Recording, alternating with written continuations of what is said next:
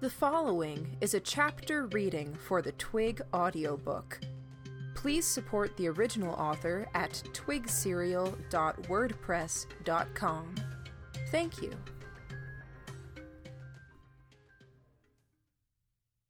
Chapter 2. In the wake of the biggest seal coming down, breakers, locks, and defense systems could be heard one after the other throughout the complex, each one with a distinct boom, with a long series of echoes following it. The room vibrated with the motion of water through the floor and ceiling before something filled up or the flow became consistent. Just to make it absolutely clear, I said, I wasn't here when this happened. What? Lillian asked. The look she gave me was a bewildered one. First thing Hale or Briggs is going to think is Cy did it. Guarantee you. I'd like to point out for everyone in this room, except maybe the dead guy there who isn't listening, that I'm innocent this time. Can't argue with that, Helen said. You weren't here. How is that a priority? Lillian asked, her voice tremulous, like she might break at any second. Why does it matter? It matters to me, I said. What's wrong with you? She asked. She was gesturing far more than usual, and her hands were bloody. She shoved them in my direction. This is one of the very worst things that could happen, and it happened in the worst way, and you're assigning blame? Deflecting blame. Lillian wheeled around and lunged for me. Gordon swept her up and caught her in a tight hug, holding her back and holding her at the same time. It served as emotional support just as much as it was keeping her from trying to strangle me with her gore-smeared hands. I can beat you in a fight, Cy, Lillian shouted, still struggling. Just give me an excuse. I spread my arms helplessly, unsure of what to say. Outside the door, a long train of people in lab coats ran down the length of the hallway, shouted instructions flying between them. Lillian had seen her share of crises. Yes, she was young, and being very good and spending a lot of time around us did influence her behavior to sometimes mask how young she really was, but I'd honestly expected a response similar to the other doctors, rather than this. I looked at Jamie, one eyebrow raised. She's claustrophobic, Jamie informed me. Right now I'm not claustrophobic, Lillian cut him off. I'm phobic of this, whatever the phobia is for being trapped in a dungeon with dangerous experiments and sterilization procedures. Understandable, Jamie said gently. When I think of worst-case scenarios, and I think of those a lot because I work with you guys, when I think about the stuff, most of it starts like this, and I'm in the bowels of the academy, Lillian said, and she put an awful lot of emotion into her voice at the end. Mary approached, and Gordon handed Lillian off to her. Lillian buried her face into Mary's shoulder. The emotion in Lillian's voice carried over as she continued speaking. I like to be prepared just in case, so I can be strong. But in the worst thoughts, I'm here, and there's almost no point to being strong because I'm here. And if I feel like imagining something especially bad to test myself, then sometimes something's loose, and we have no idea what it is. And if I feel like being really, really mean to myself, then I imagine Cy being there and he's making fun of me all the while. And it's happening. Why? Gordon asked. Why do that to yourself? Because it sucks being the only one that's freaking out. Just like this, right now. I don't want to stand out when you're all saying, that's one big spider, do you think it eats horses? But no, I get freaked out and Cy acts like a penis. And Helen acts like she's seen worse because she has, and that doesn't make me feel better at all. The rest of you are okay and nice about it. I want to mentally fortify myself so I don't get scared anymore." "We can work on it together," Mary offered. "We'll get through this, and we'll work on it together." "I don't want to be scared anymore," Lillian mumbled. "I've heard too many stories from my classmates and stuff." "Dumbass," I said. Jamie punched me, giving me a glare. Everyone else stared at me in shock. I pressed on anyway. "You're valuable to us because you're normal. Mary should know as well as any of us how we need people to remind us how normal people act. The day you stop being scared and become one of us, we won't need you like we do." The counterpoint is that by being around us, she's absorbing our qualities, trying to emulate us. "That almost sounds comforting," Mary said. "It isn't," Lillian said. "Cy doesn't do comforting. He does manipulation." "No, Cy does comfort people," Jamie said. "He just does it in his own special way." Lillian scowled. Everyone has a weak point, I thought. Everyone has good days and bad ones. It's only when we've seen someone on their best and worst days that we can truly know them. This was Lillian's bad day, it seemed. "You want to be a professor someday, right?" I asked. Her good day, the day she gets her coat and degree. Lillian nodded. "If you're going to be the best Lillian you can be, it's not going to be by trying to fit in with us. Take another step closer to being the woman that wears a black coat. That doesn't mean being fearless. It means doing what needs to be done." Lillian nodded again. She seemed a little less distraught than before. Mary gave her a reassuring squeeze of the shoulders. "So tell us what's going on," I told her. Her face fell. I expected Jamie to hit me for that one, but he didn't. Perhaps he wanted to know as much as I did. Lillian started explaining in a way that made me think of a Stitched, very deliberately without a whole lot of emotion. "I said this happened in the worst way. These first few floors are supposed to be for stuff that isn't so dangerous. The lockdown protocols here have to be manually activated by the people in the labs. Something that dangerous shouldn't be here, and it shouldn't have gotten loose." "Further down you go, the more there is to keep things contained," Helen added. "With some exceptions, it gets wobbly with people trading for lab space." "What was this experiment exactly?" Mary asked. "Project codename Sub Rosa. Another attempt at reviving the dead," Gordon said. He had the file. Jamie reached for the papers, and Gordon handed them over before continuing. "They pitched it for weapon funding, saying that it had uses in feigning death. Spy dies in an obvious and undeniable manner, pulse stopped, heartbeat stopped, gets placed in the cocoon, revived. Or the Academy removes one of its enemies, steals them away from the morgue, and then revives them for questioning."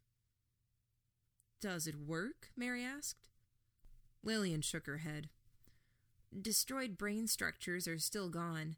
We were asking the doctor about this inhibitor that was reported to vastly speed up brain and muscle cell regeneration, but even if it rebuilds, it won't rebuild the exact same things that were there before. Some, but not all." "Blank slate," Jamie said. "Heal the body, restore the brain's capacity, but the person doesn't just magically grow back." I gave him a curious look. "Yes," Lillian said. Though she was oblivious to my exchange of glances with Jamie, she was more focused on the task at hand than she had been. I wondered if it was my advice, or the fact that she was talking about something she was passionate about. "She doesn't have any offensive weapons?" Mary asked. Gordon shook his head. "She's strong," Helen said. "There wasn't anything about that in the file." Lillian said, "Dr. Shipman—" "Him?" I asked, pointing at the body. "Him, yes. He had to know that Sub Rosa was exceeding expectations, Lillian said. But he chose to keep it a secret. Why? Telling the Academy would have meant extra funding. Excellent, Lillian, I said. That's a question we need to answer. Secrets within secrets, with that experiment at the center of it. Gordon nodded. We should probably check in with Gorger, then figure out how we can help. We nodded, though Lillian seemed reluctant. The experiment is probably killing everyone she comes across, Gordon said. If we're going to contribute, it can't be in a face-to-face confrontation. We gather information, disseminate that information, and see if we can't work with Gorger to keep the problem contained. A bunch of us started to speak all at once. It was Lillian who came through the clearest, or Lillian that Gordon chose to listen to anyway. Without us in the containment? Lillian asked. Exactly, Gordon said. Mary, Jamie, and I spoke up at exactly the same time. He deferred to us. I let Mary win. The nebulous benefit garnered by being the one to bring it up wasn't worth getting on the wrong side of Mary's competitive spirit. She isn't killing everyone she comes across, Mary said. She walked right by us as we were coming up. We weren't even really hiding. We were on the stairs. Yep, I said. That's what I was going to say. She went down? Gordon asked. Down. It's reassuring that she didn't go after you, but why go down? Why is she being selective about who she kills? Gordon asked. Something happened to make someone call for an emergency state. They must have found a body. She would have moved on, or they'd have locked down one specific area. Helen nodded. Code blue, or a code indigo is possible. Or a code white, code brown even. That doesn't narrow things down. There are any number of reasons they could have locked everything down. I know what those codes mean, Lillian said, quiet. This is moving closer to me getting all panicky again. All I meant was that something happened, and it wasn't just a strange creature wandering around that made people react, Gordon said. We headed out the door. After a moment's pause, glancing at each other to make sure we were all together, we started down the stairs. Gordon and Mary took the lead, Helen and Lillian second, with Jamie and I at the rear. We need to find Gorger first of all, Gordon said. He hangs out more at the lower levels, 8 or 9. Stop at floor 6 first, Jamie said. He handed the file back to Gordon. Our scientist here has relatives. You guys interviewed one a month ago. We did? Gordon asked. Bug swarms, tranquilizing and anesthetic venom. Helen, Lillian, and Cy. I remember, Lillian said. The girl, right? I liked her. Okay, Gordon said. Sounds like a plan. With the way the stairwell was constructed, the bowels constituted a deep, circular shaft that disappeared far, far below. The stairway spiraled down the exterior, with doors at set intervals. Floor 2, labs 1 through 24. The entrance to labs 25 through 50 was a bit lower. After floor 2 ended, there was a gap where there were no openings at all. A given floor's ceiling was very, very thick, loaded with sterilization and containment measures. Don't forget to watch walls and ceilings, Mary said, pointing at the space under the stairs to her left. Is that old hat for all of you? I've only done one job with you and a lot of interviews, but those aren't really a job. I don't want to keep giving advice that you've all heard before. Definitely not a job. Torture, more like, I said. Mary turned and flashed me a smile. Walls and ceilings, Mary said again. Tip Percy gave us when we were planning how we would deal with various weapons the Academy might send after us. It's a good tip, Gordon said, but I don't think she can climb on walls or drop down on top of us. I like being extra careful, Lillian said. Being extra careful sounds fantastic. She said fantastic with a dismal tone. If she hadn't actually said it, I would have heard the inflection she gave her words and thought that fantastic was a word that was never going to leave her mouth. We passed floor 3, the hallway that led to labs 1 through 10. Long, long way down. Tetradeliochlytrophobia, Jamie whispered to me. What? She said it wasn't claustrophobia. It was a phobia of being trapped in a place with monsters and life-exterminating death traps. I really wanted to take a stab at it, but then she would have been trying to strangle me, not you. Take a stab at it, I asked. You memorized a dictionary when you were 8. I'd think you'd know. They don't let me learn Latin, like how I've been forbidden to read academy texts. I pick some up, just like I've glimpsed textbook pages now and then, but I'm not sure. Ah. I don't like not being sure. Not about day-to-day stuff, but about my head. Either I know something or I don't. But I think tetradeliochlytrophobia would be right. Right? I gave him my best shrug. That's going to bother me for a long time, he said. If we make it out of here, I'll find a way to double-check for you, I said. Yeah? Yeah. They don't expect me to retain much memory-wise, but I can figure it out and keep track of that much. He threw an arm around my shoulders. We passed the start of the 4th floor like that, Jamie with the book under one arm and me under the other. I could see Lillian getting more agitated as we got further down. Gordon and Mary were in their element. Helen didn't tend to show much at all. Footsteps pounded on the stairs, echoing up the stairwell. We stepped into a hallway to get out of the way and take what little cover we could. A group of men and women in white lab coats fled up the stairs. One glanced at us but was too out of breath to say anything. Fear and concern marked her expression, and her unwillingness to stop for even a few seconds helped fill in the rest of the story. Or not. The start of the 5th floor was a little distance below us.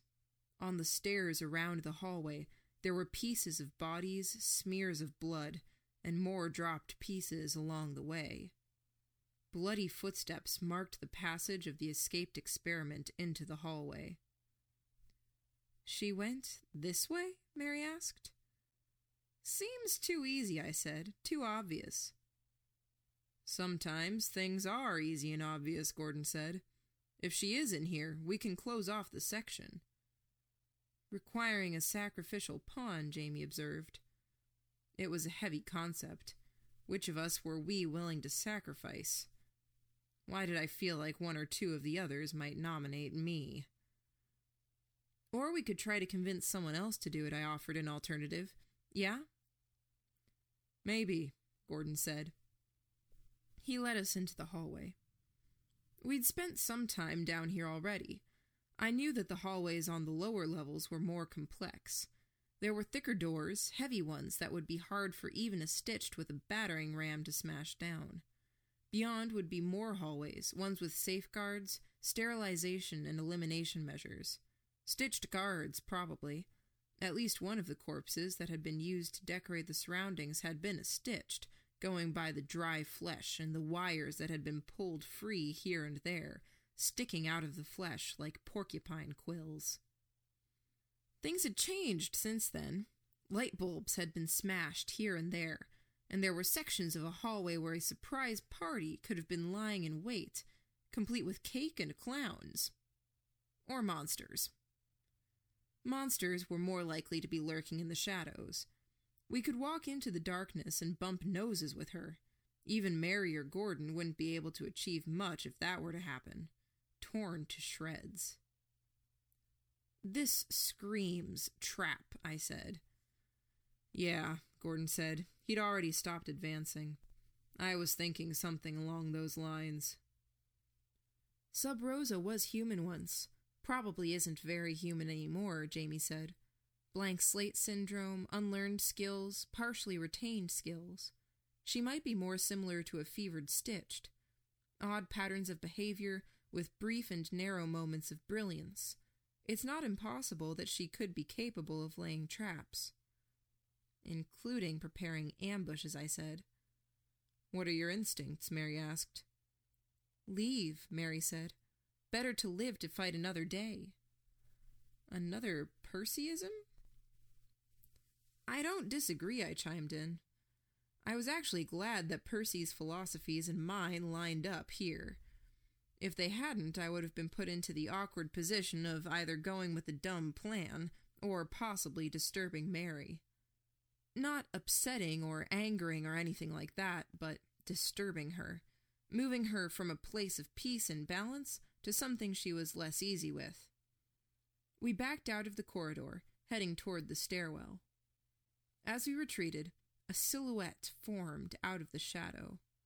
Our missing experiment, taller than even a tall man, adorned in folds of skin. She had more blood on her now than she had when we last crossed paths. Sub Rosa. A knife had appeared in Mary's hand. She didn't throw it, but spun it around one finger, catching it, spun it, caught it. From the look of it, and I'd seen most of Mary's knives at this point, I took it to be a throwing knife. No, Gordon said under his breath. If she was passive toward you earlier. Mary nodded. The knife stayed where it was, but the periodic spinning motion continued. A comfort thing? Sub Rosa advanced, then stopped.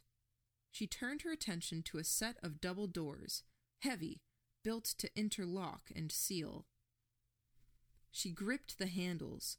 Fluid churned in the tubes that riddled Sub Rosa's body, and the experiment hauled, her entire body contorting to maximize leverage, simultaneously forcing her body toward the ground and hauling back on the doors. No, Lillian said under her breath. This is bad. This is bad. Run. Run, Helen echoed her. That was a special word, coming from Helen. We ran. We reached the stairwell, and I was moving fast enough that I had to catch the railing to come to a halt. The security measures, Lillian said. This far down, if you damage the doors, cause too much disturbance knocking things around, then the slabs built into the ceiling fall down, and the gas gets pumped in, and worse stuff. How automatic is that little feature? Jamie asked. Very? There are places we're not even supposed to run because the tremors can disturb mechanisms.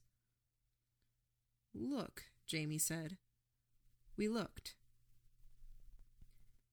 With the lighting so bad in the hallway and Sub Rosa being as far away as she was, things were barely more than smudges, dark gray on black, easy to miss when joined by spots in my vision and the throbbing of my heartbeat against my eyes. The noise gave context to the vague images I was seeing. An eerie scream of tearing metal, followed by a metal-on-stone collision. If everything's automatic, why isn't she triggering the safeguards here? Jamie asked.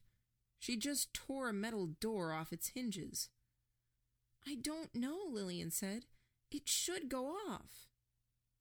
But it isn't, Gordon stated. I don't know. Screams echoed from the other end of the hallway that Sub Rosa was in, overlapping with one another. We should go down. We'll corner ourselves, Jamie said. We're already cornered. If we go up, we'll be out of options and still won't have a way out. We could ride it out, I said. Find a lab to lock ourselves in. But I don't think that would go over so well with Hale and Briggs. We'd have a better chance of living, Lillian pointed out. If you want to do that, Lil, don't let me stop you, I said. I watched down the length of the hallway that Sub Rosa had gone down. You're a free person. Still, I can't think of anything more miserable than being in a locked room and being unable to do anything but wait for the monsters to come find us. It would be nice to have you along. I can think of a lot of things more miserable, Lillian said. I've been practicing imagining terrible things. We should go, Mary said. Not until we figure out if the group is splitting up, I said. The screaming stopped. Another sound quickly picked up in its place, the sound of tearing metal. Question is the Lillian that you want to be in 6 years the type to go upstairs and hide, or is she the type that solves problems? That's a stupid question. I want to be alive, you idiot. Up, down, split. Pick one, Gordon said, with more stress than usual in his voice. Lillian isn't deciding, I said. I have. You're the one making this sound more complicated than it is, Lillian told me. You want to go upstairs? Go then. Maybe Mary or Gordon can go with you, keep you company and keep you safe, I said. I can, Mary said. I'm going downstairs with the rest of you, Lillian said. That was my choice. You didn't, I started. Gordon clapped a hand over my mouth. Things were emerging from the hallway. Not Sub Rosa. They were men and women, and none of them looked like they'd eaten well at all. They didn't shamble, they didn't limp, but many were hunched over. Glass cases and canisters were fused to their backs and shoulders, ranging from the size of a fist to the size of a bread box, each one filled with a urine-yellow fluid, and each one housing what looked to be a sinuous aquatic life form, black and periodically uncoiling in the murky fluid. Octopus, eel, or a combination of the two. Each had long tracks of stitches on their arms, legs, and chests. Their wrists were bent perpetually at right angles, metal spears forced out from beneath the flesh of their forearms and through their palms. Modified stitched? They didn't look well looked after. The men and women with the jars implanted into their backs picked up speed. They were too malnourished to be fast, but it was a good indication that they'd decided to come after us. Down, Gordon hissed the word. We turned and made our way down. With one hand on the wall to steady myself, I could take the stairs 3 at a time. The others weren't far behind. Mary flipped a throwing knife around in her hand, then whipped it at one of the tinted light bulbs. The light died, leaving an entire section of stairs in near pitch darkness, while leaving me to almost miss the stair I was planning on stepping on. We fled into the makeshift shelter that the darkness provided, then stepped into the first hallway for the 6th floor. Mary didn't come with us into the hallway. Seeing her only in silhouette, I could see how she was pulling the ribbon from her hair. She knelt by the railing on the stairs, then slowly backed up, joining us in the hallway. A tripwire. Crude but effective, especially when the experiments looked as fragile as they did. Lillian and Helen stopped at a heavy metal door, much like the one Sub Rosa had torn off the hinges. The keypad clicked audibly as each button was punched. "Damn it," Lillian said under her breath. Our pursuers emerged, grabbing the railing for support or shielding their eyes from the light right above them as they scanned the stairs above and below them, looking for fleeing children. That same light made the cases on their backs and shoulders seem to glow, and the jaundiced color of their skin became especially apparent, a sallow yellow marked with dull gray tattoos. Prison tattoos. Convicts. They weren't stitched. They were people. The Academy needed its fodder for human experimentation, and prisoners of war, the worst criminals, and ex-slaves deemed to be unfit to be citizens of the Crown were all candidates for such, meaning they were people with cause to be angry, desperate, and above all else, they were people who were an unpredictable sort of dangerous. Sub Rosa exited the hallway and came to stand in the midst of the group, head and shoulders above the rest. She'd let them out. "She has a strategy?" I murmured the question out loud. "She knows where she's going, who she's after, and she knows how to bypass the quarantine measures?" "Let's not forget about her friends," Gordon said. "She might have left you 3 alone, but it's not likely they will." Too many questions, no answers. We need to talk to Shipman's relative and find out anything we can, I said. I checked over my shoulder. Lillian punched a finger at the keypad once again, then mashed her fist into it, forehead coming to rest on the door. Her bad day kept getting worse. I'd seen Gordon's bad day. I'd seen Jamie's, Mary's, and I'd seen Helen's in a way, though Helen's concept of bad was different from ours. Would it be consolation to her if I told her that I might start thinking of her as one of us, if she could just see this through? Best not to test her when she was this close to breaking.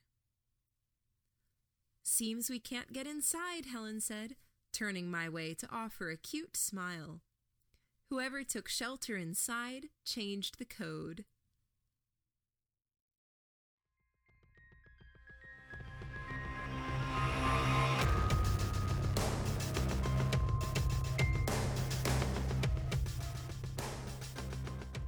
You just finished listening to a chapter from Arc 3, Lips Sealed, from the web serial Twig by J.C. McCrae. This audiobook is read by Kimberly Dauber. If you enjoyed this reading, you can download or listen to all chapters directly on our site at audiotwig.dauber.kim, or you can find us on your favorite podcatcher under Twig Audiobook. Thank you for listening.